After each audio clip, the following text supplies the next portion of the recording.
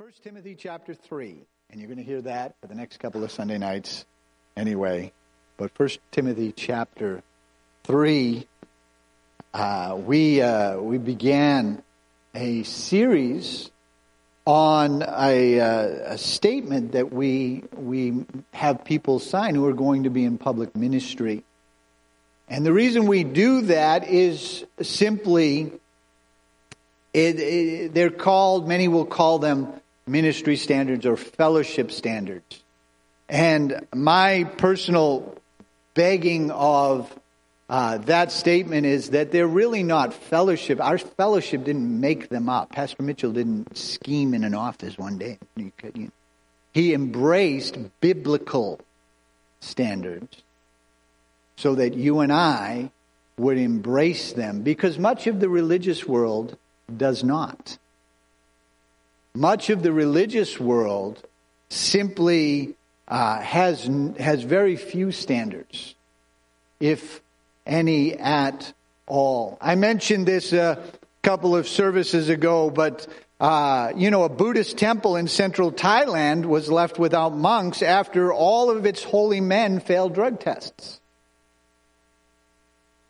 They were defrocked, according to a local official. 4 monks, including an abbot, which would have been like the senior monk in Buddhism, in a temple in the province of Bun Sam Phan district of Thailand, which is in the center of Thailand, all tested positive for methamphetamines on Monday. This was back in the end of November. And they were simply removed. They were put in drug rehabilitation, and for that. But the Buddhists have some standards, at least some standards. Why would it be crazy to begin to talk about standards and have people be afraid of fellowship standards, the standards of ministry? They are simply these: you will be faithful, and at all church events, you'll pay your tithe. You will not own or download movies, visit movie theaters, own a television. If you have the internet, you will have a pornography blocker on your website. You're not watching porn all the time. And that you'll stay in right relationship with the church, your brothers and sisters in the congregation. That is simply a standard of these very basic understandings of what ministry should be, because they are Christian behavior. They're not some pie in the sky, oh my gosh, this is unattainable. This is simple Christianity. Ministry is service before God. Service before our Lord and Savior.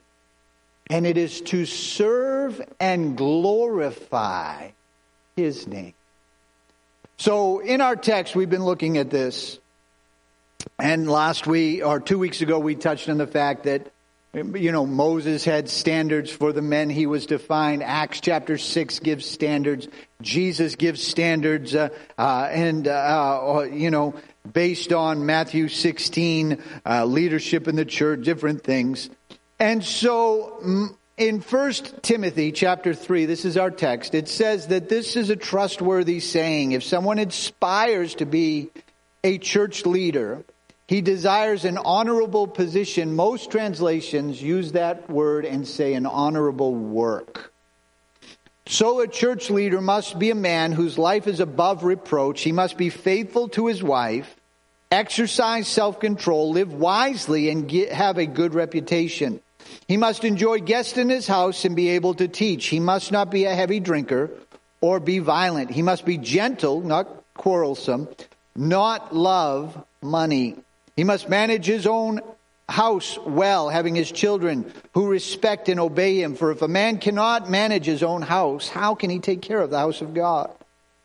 Or take care of God's church? A church leader must not be a new believer, because he might be proud, and the devil would cause him to fall. Also, people outside the church must speak well of him, so that he will not be disgraced and fall into the devil's trap. In the same way, deacons must be well respected and have integrity. They must not be heavy drinkers or be dishonest with money. They must commit to the mystery of the faith now revealed and live with a clean conscience. And before they are appointed as deacons, let them be closely examined. Let them pass the test. Let them serve as a deacon. In the same way, their wives must be respected, must not be slanderous to slander others, must exercise self-control, faithfulness in all they do. A deacon must be faithful to his wife. He must manage his children and his household well. Those who do well as deacons shall be receive a reward with respect of others and will have an increased confidence in their faith in Christ Jesus. This is speaking of two different offices in there. One is a bishop or a leader or simply a pastor of a church. That is the first one. A deacon comes from the term servant. It has to do with a table waiter. It has to do with those who were first chosen in Acts chapter 6. And that terminology became the kind of the mantra of the first century church. We would simply call this someone who is a disciple or involved in public ministry. And so the first thing that we laid a foundation for this a couple of weeks ago. The first thing it tells that Pastor Mitchell and leadership decided is that if you're going to be in public ministry, you're going to have to be faithful to church. And I can't believe how shocking that is to some people. That when it comes to faithfulness and service to God, they take this as an option, not as a responsibility. If you treated your work like you treated your service and your ministry to God, would you still have a job? Now, to most of you, yeah, absolutely, you're very faithful. That's not, but this is the question, like, why would this be controversial? Yet it is. And all of these are controversial. All of these create problems with people. And I understand that. That's why I'm trying to minister on that. So let's think about, firstly, the thought of faithfulness. In our text, the thought of faithfulness is woven through. There's the faithfulness to a household. There's a faithfulness in deacons. The thought of they must commit to the mystery of God, live with a clear and clean conscience. They would be appointed. Let them serve as literally a test as a deacon. And it says, let their wives also, he must exercise self-control and be faithful in everything they do. So let's think about ministry here, because the issues of faithfulness is reliability. Now, if you had a car that started 30% of the time, would you call that reliable? But yet some people think if I show up once a week, I'm being very faithful. 30% of the time. We could think then, you know what, the thought of someone being faithful would be that you could be counted on and your character would show this. 1 Corinthians chapter 4, verse 1 and 2. So look at Apollos and me as mere servants of Christ who have been put in charge of explaining God's ministries. Now a person who is put in charge as a manager must be faithful. The word has to do with trust, being trustworthy, to be sure, to be believable, to be true. It would be the thought that can you be counted on without special notice? Paul tells Timothy, preach the word when it's convenient and when it's not, in season and out of season. There's the thought of when you are given a task, a ministry, do you do it to the best of your ability? God's not looking for perfection because he already knows he is the only one that is perfect.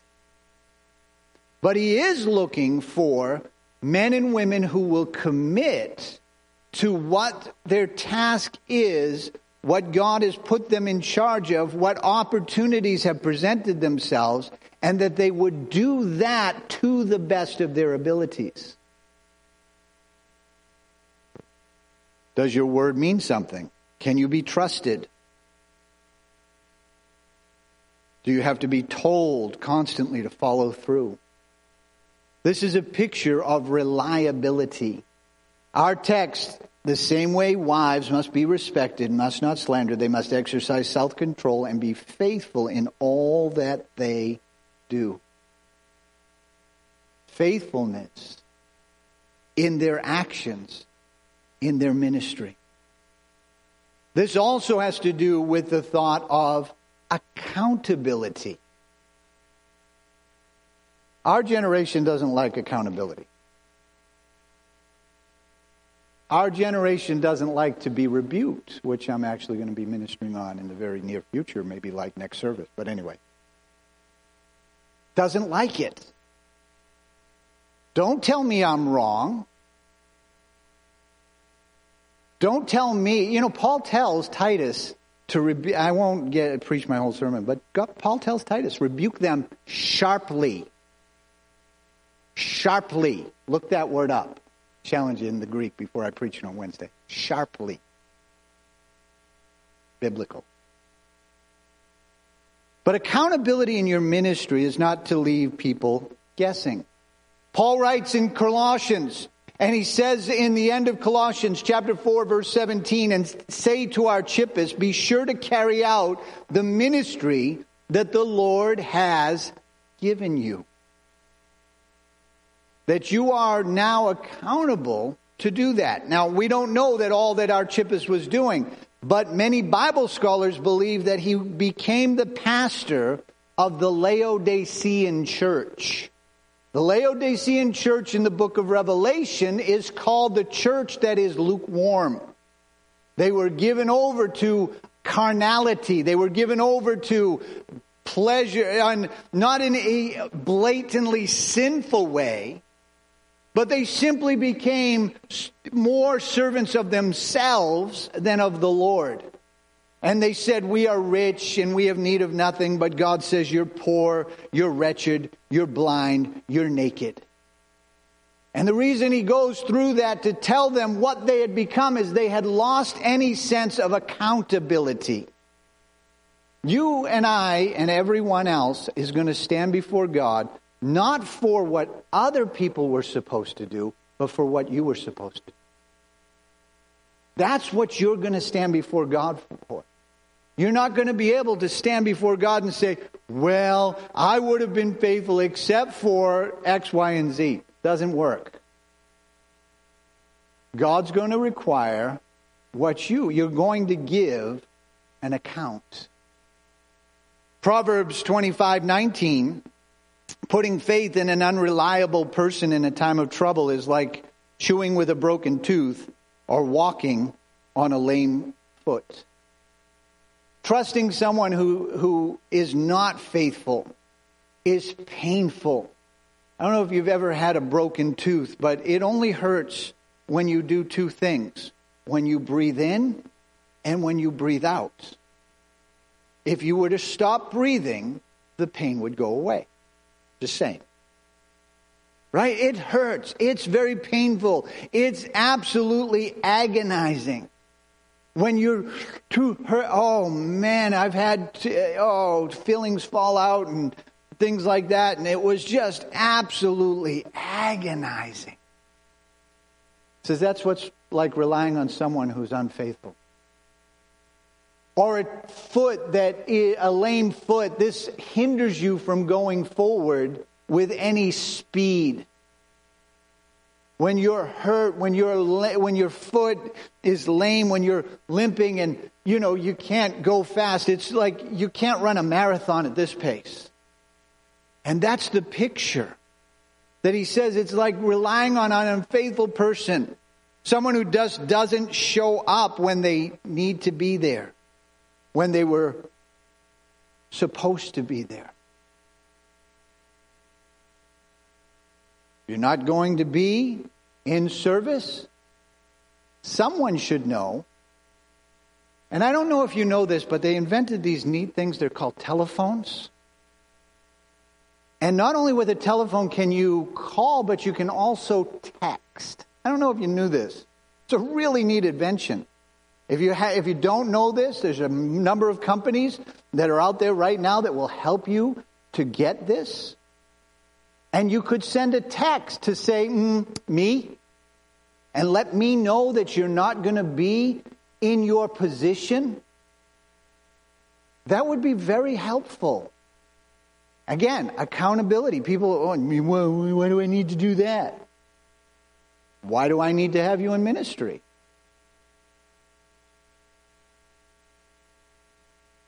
It's a accountability thing. This gets better by the end. Don't worry. We're going to get the hard part out of the way. And it's the other thing that faithfulness involves is commitment. This is more than talent. Some people think, well, I have a talent. I can play an instrument. I can sing. I understand electronics. I understand this. So therefore, I should be in this ministry. But the problem with that is commitment is not just showing up. It's actually learning your part. You know, when we have song, we have a wonderful song service because people learn their parts. Right? It would be very hard if Randy decided to play in G minor and Logan decided to play in D major. It's going to be painful. If you don't understand music, just think of nails on a chalkboard. That's what it would be like. It would be absolutely horrific if everyone's playing their own time, their own chords, their own measure, their own whatever. It takes coordination. That takes commitment. Learning your ministry. We live in a day when technology moves along.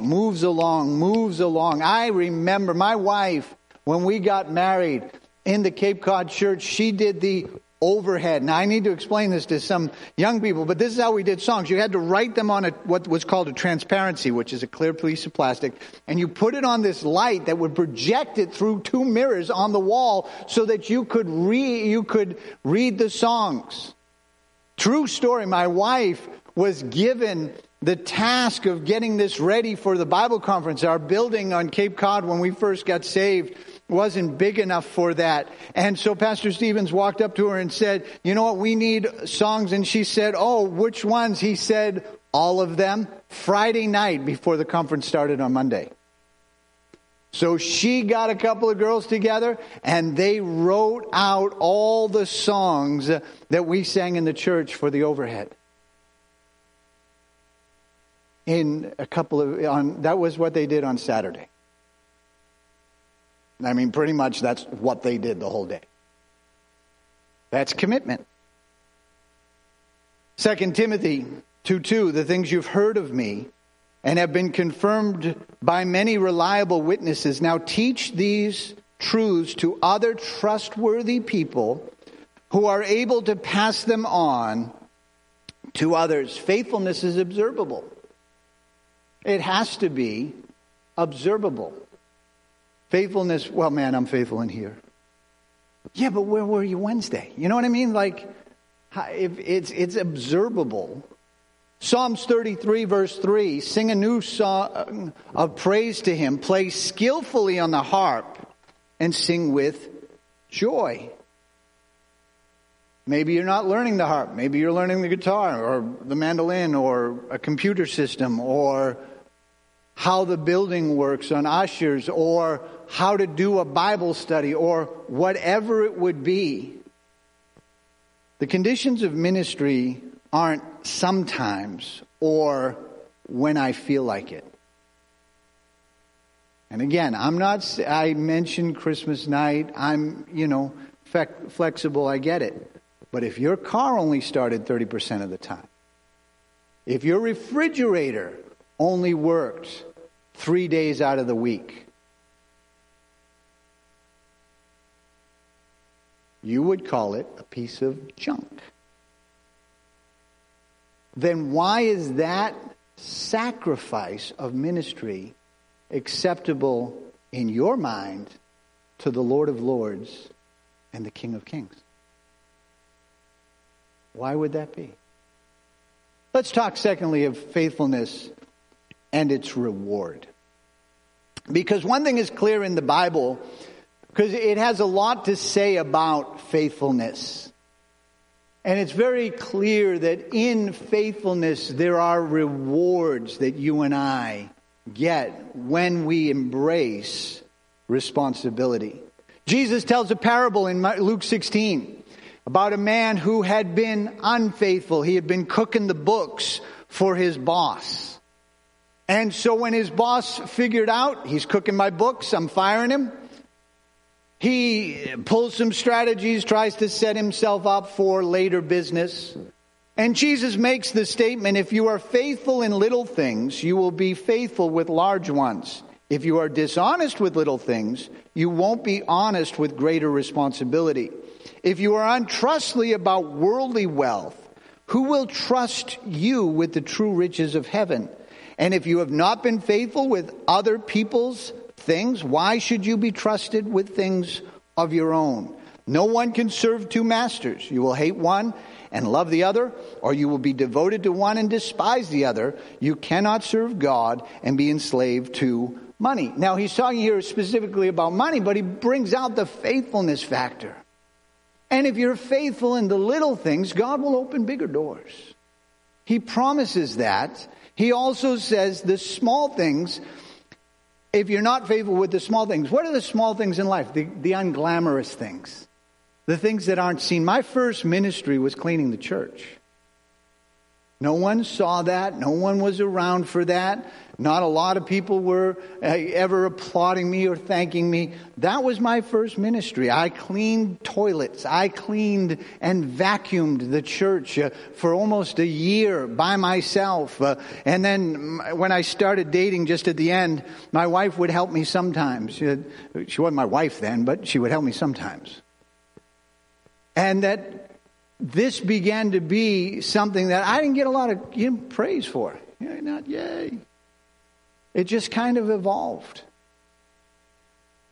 But could that be linked to how I ended up as a missionary out of that church? Because when you're faithful with the small things, God then rewards you with greater things. This is what Paul is writing to Timothy about the deacons. Let them be tested. God uses ministry now to open doors for you later. He weighs out your faithfulness now in order to reward you with things later. Paul says, I thank the Lord Jesus Christ, who gave me the strength to do his work. He considered me trustworthy, or some translations say faithful, appointing me to serve him. That Paul says, you know why I have the ministry of an apostle? Because he counted me faithful in the 14 years I was in the church in Antioch, and I wasn't an apostle. It's very interesting that this may not be simply just ministry. Maybe you will never have pulpit ministry. That's fine, but God will give you and bless you according to your faithfulness. And this is why it opens doors. Nehemiah 7:2, I gave the responsibility of governing Jerusalem to my brother Hanani, along with Hananiah, or whatever his name is, the commander of the fortress, for he was a faithful man who feared God more than most. That's a powerful statement. Paul says of Silas in 1 Peter 5:12, I've written to you this short letter with the help of Silas, whom I commend to you as a faithful brother. He's literally sending the letter with Silas and saying Silas is taking over the church. He's going to be the new pastor. And one of the marks, I can tell you about him, he is faithful. Daniel the mark of Daniel's life in the book of Daniel. Daniel 6, verse 4, and other administrations and high officials began searching to find fault in the way of Daniel, the way he was handling government affairs, but they could not find anything to criticize or condemn. He was faithful, always responsible, and completely trustworthy. All of these men God exalted, all of these, and we could talk about Ruth, we could talk about women in the Bible as well that were faithful. Clementine, Paul writes in Romans 16:1 about this woman and says, she is my faithful helper in the gospel. Absolutely goes numbers of ways, but the point being is simple, that God is looking for faithfulness and rewards faithfulness. He blesses faithfulness. God is looking for you to be faithful. There's a couple of areas there that you got to just think about. It means when you don't feel like it. I mean, it was a joke when I first read it. You know, the guy's laying in bed and he's like, I don't want to go to that church. There's no love in that church. I never feel anything at the church. I don't want to. His wife says, you have to go to church. He's like, I don't want to go to church. He says, you're the pastor. You have to go to church. I get that. Right? To me, at first, it was a joke. But after a while, no, that's actually more reality than I'd like to admit. But anyway. It's not if there's nothing else to do. If I don't get a better offer. It also means that you will do what you're supposed to do. It's funny, in faithfulness, some people think, we don't have, certain people have certain tasks to do. And part of when church problems happen is typically when somebody else decides they should do that task. They should take over. You know what? Wouldn't it be weird if, we started service and someone gets up and says, you know what, Nelson, get out of the way. I want to lead songs. I think I can do it better than you do. He'd probably give them the mic and watch them flail and flutter, because it ain't as simple as it looks. Nelson does a great job with that. He really does. He's really given himself to it. Really has. Right? That we have people who do certain things. There's reasons why certain people should just do certain things. And that when you're doing one thing, don't try to interfere with someone else in doing what they're supposed to do. I mentioned before Tony Blair's book called The Downing Street Years. Tony Blair was the Prime Minister of England, or the United Kingdom, from 1994 to well into the 2000s. I think he was the first prime minister elected for 3 consecutive terms, and resigned somewhere in his 3rd term to give it to his friend, Gordon Brown. But in that, very interesting, he made this statement. He said, when Labour was out of power for 21 years under Margaret Thatcher and Major, he said it was very easy to criticize. Very easy to be the opposite position. All you had to do was criticize whatever the government did. If they made a decision, you had to just come out and say that was the wrong thing. He said it was very, very different when you had to actually govern. When you actually had to make policies and do that. And so he's talking about how it's very easy. And, Newton's law of one of the laws of thermodynamics, for every action, there's an equal and opposite reaction. Let me tell you the church law of that. For every action, there's an equal and more powerful criticism from someone else. That's why you should just be faithful with what you need to do.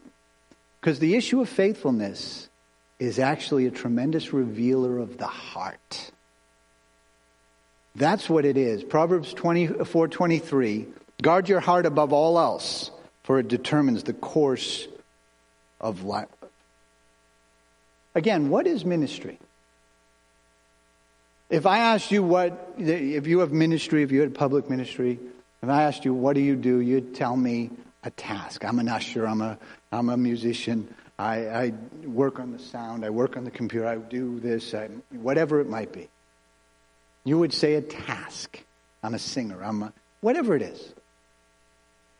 And that's fine, that's good. I'm a preacher. But it starts with being faithful to God.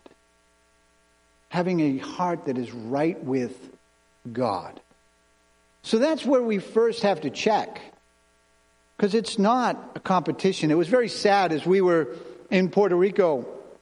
Pastor Hector was telling me that his church had done an outreach to Cuba.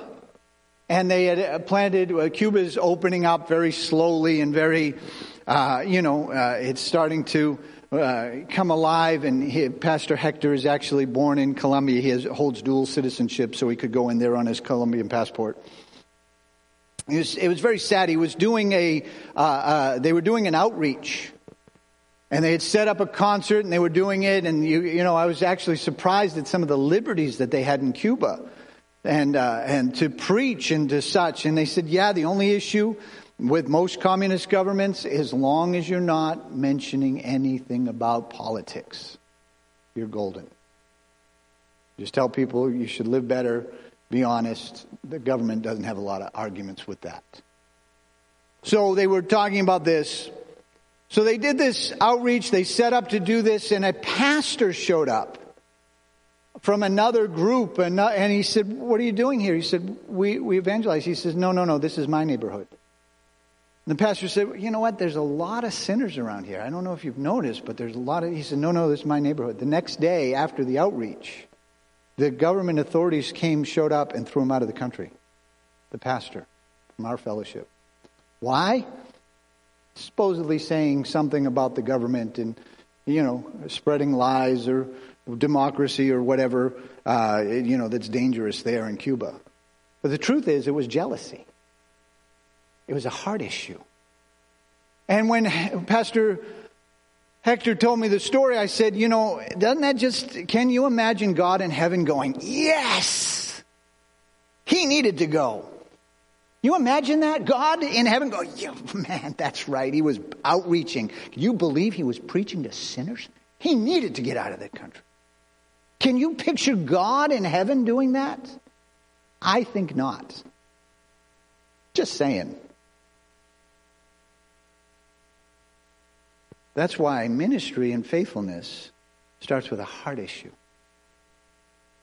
He mentions in our text both the pastor and the bishop the deacon have to be faithful to their wives. Not just showing up 3 times a week to services and saying, I can do a task, but a lifestyle. And we all know that if you're not faithful to your wife, you have no ministry. And I could add here, faithful to your husband. No ministry. That's not, because it's a heart issue. 3 John, chapter 1, verse 9 through 11. I wrote to the church about this, but Diotrephes, who loves to be a leader, refuses to have anything to do with us. When I come, I will report some of the things that he is doing and the evil accusations he is making against us. Not only does he refuse to welcome the traveling teachers, but he also tells others not to help them, and when they do help them, he puts them out of the church. Dear friends, don't let this bad example influence you. Follow what is good. Remember those who prove that they are God's children, and those who are evil prone that they will not. Those that are who are evil prove that they do not know God. Here's a man, leader of the church, won't receive the Apostle John. I don't know about you, but if I had a chance to meet one of the 12 original apostles, that would be really cool. And I know we will in heaven. But could you imagine if Pastor Greg Mitchell wrote a letter and said, "Hey, Keith, I'd like to come and preach in your church." And I went, "No. Nope. Not having him." That'd be weird, wouldn't it?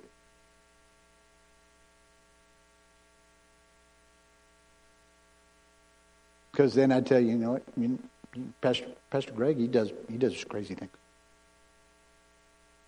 That's what this guy's doing to the Apostle John. It's a heart issue. Faithfulness is a heart issue. Faithful people cause churches to grow.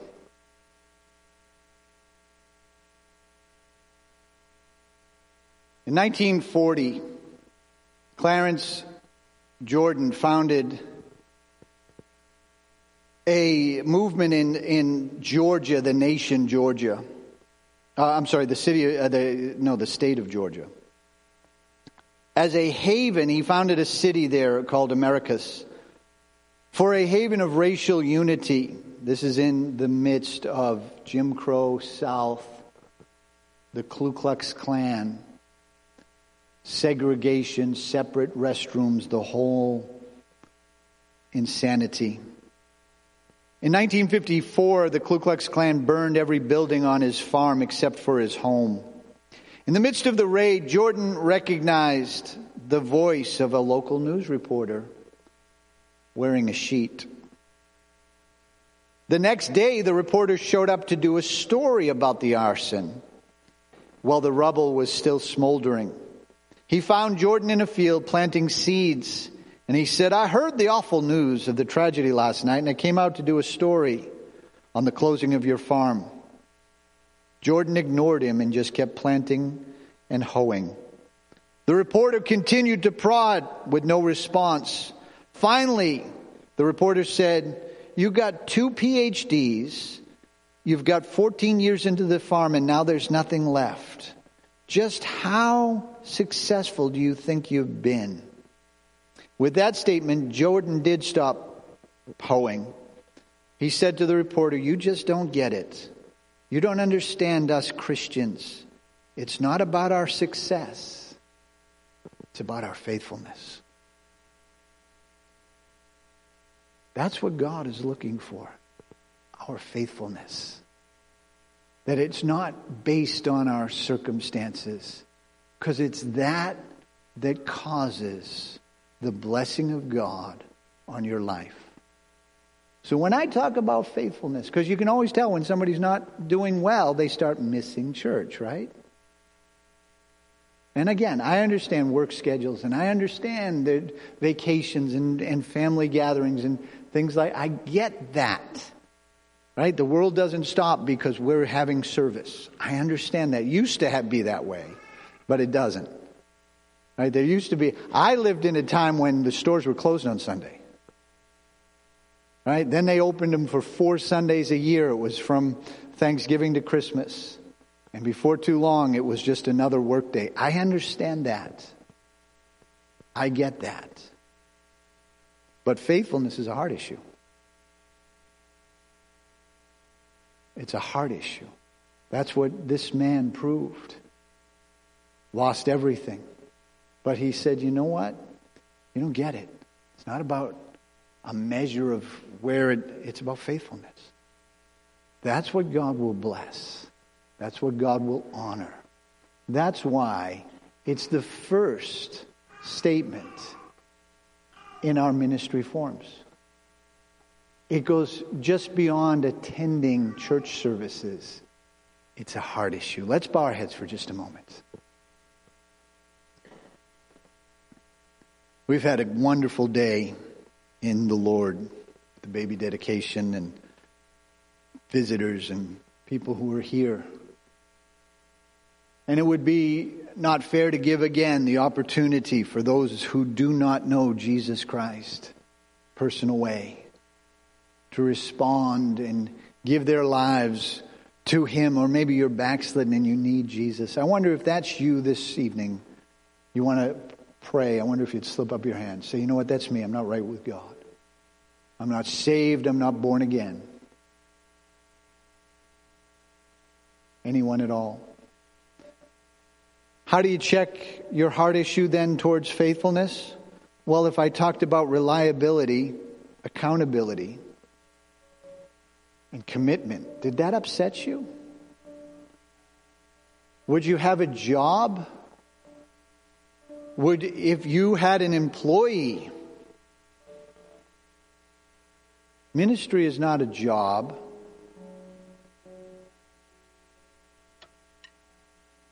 It's not being an employee to a business. It's service before the Lord.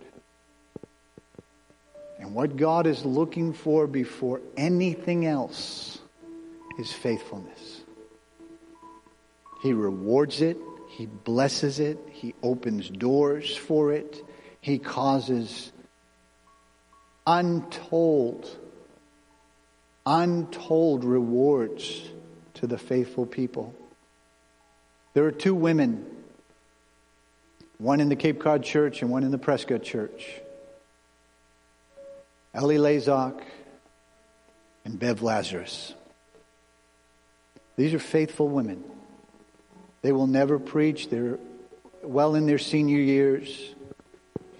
They can't go on outreach teams. They can't be on impact teams. They can't serve in any kind of capacity in the church. They're not talented with music or anything like that. They're not computer savvy. They're not anything. But one thing they are is faithful. They pray. They encourage. They're in church. They're amazing women who physically are limited now because of their age, but not their hearts. And this is what God is looking for in our lives. We're going to stand. We're going to open up these altars and allow people to find a place to pray. We're going to sing a song, worship His name, give Him praise, the splendor of our King. The splendor of our King.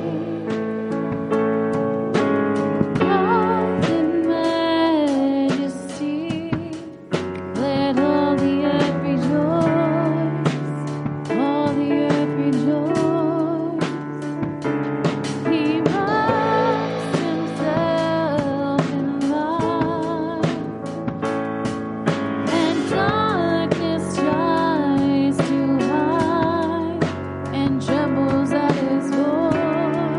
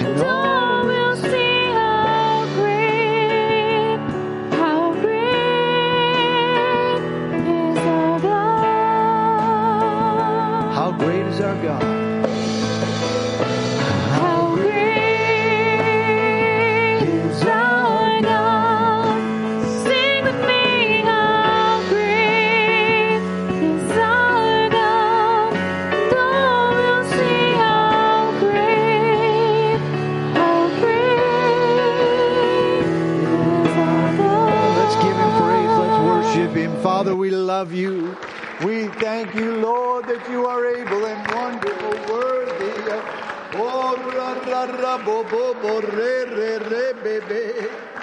Oh, thank God, thank God, thank God.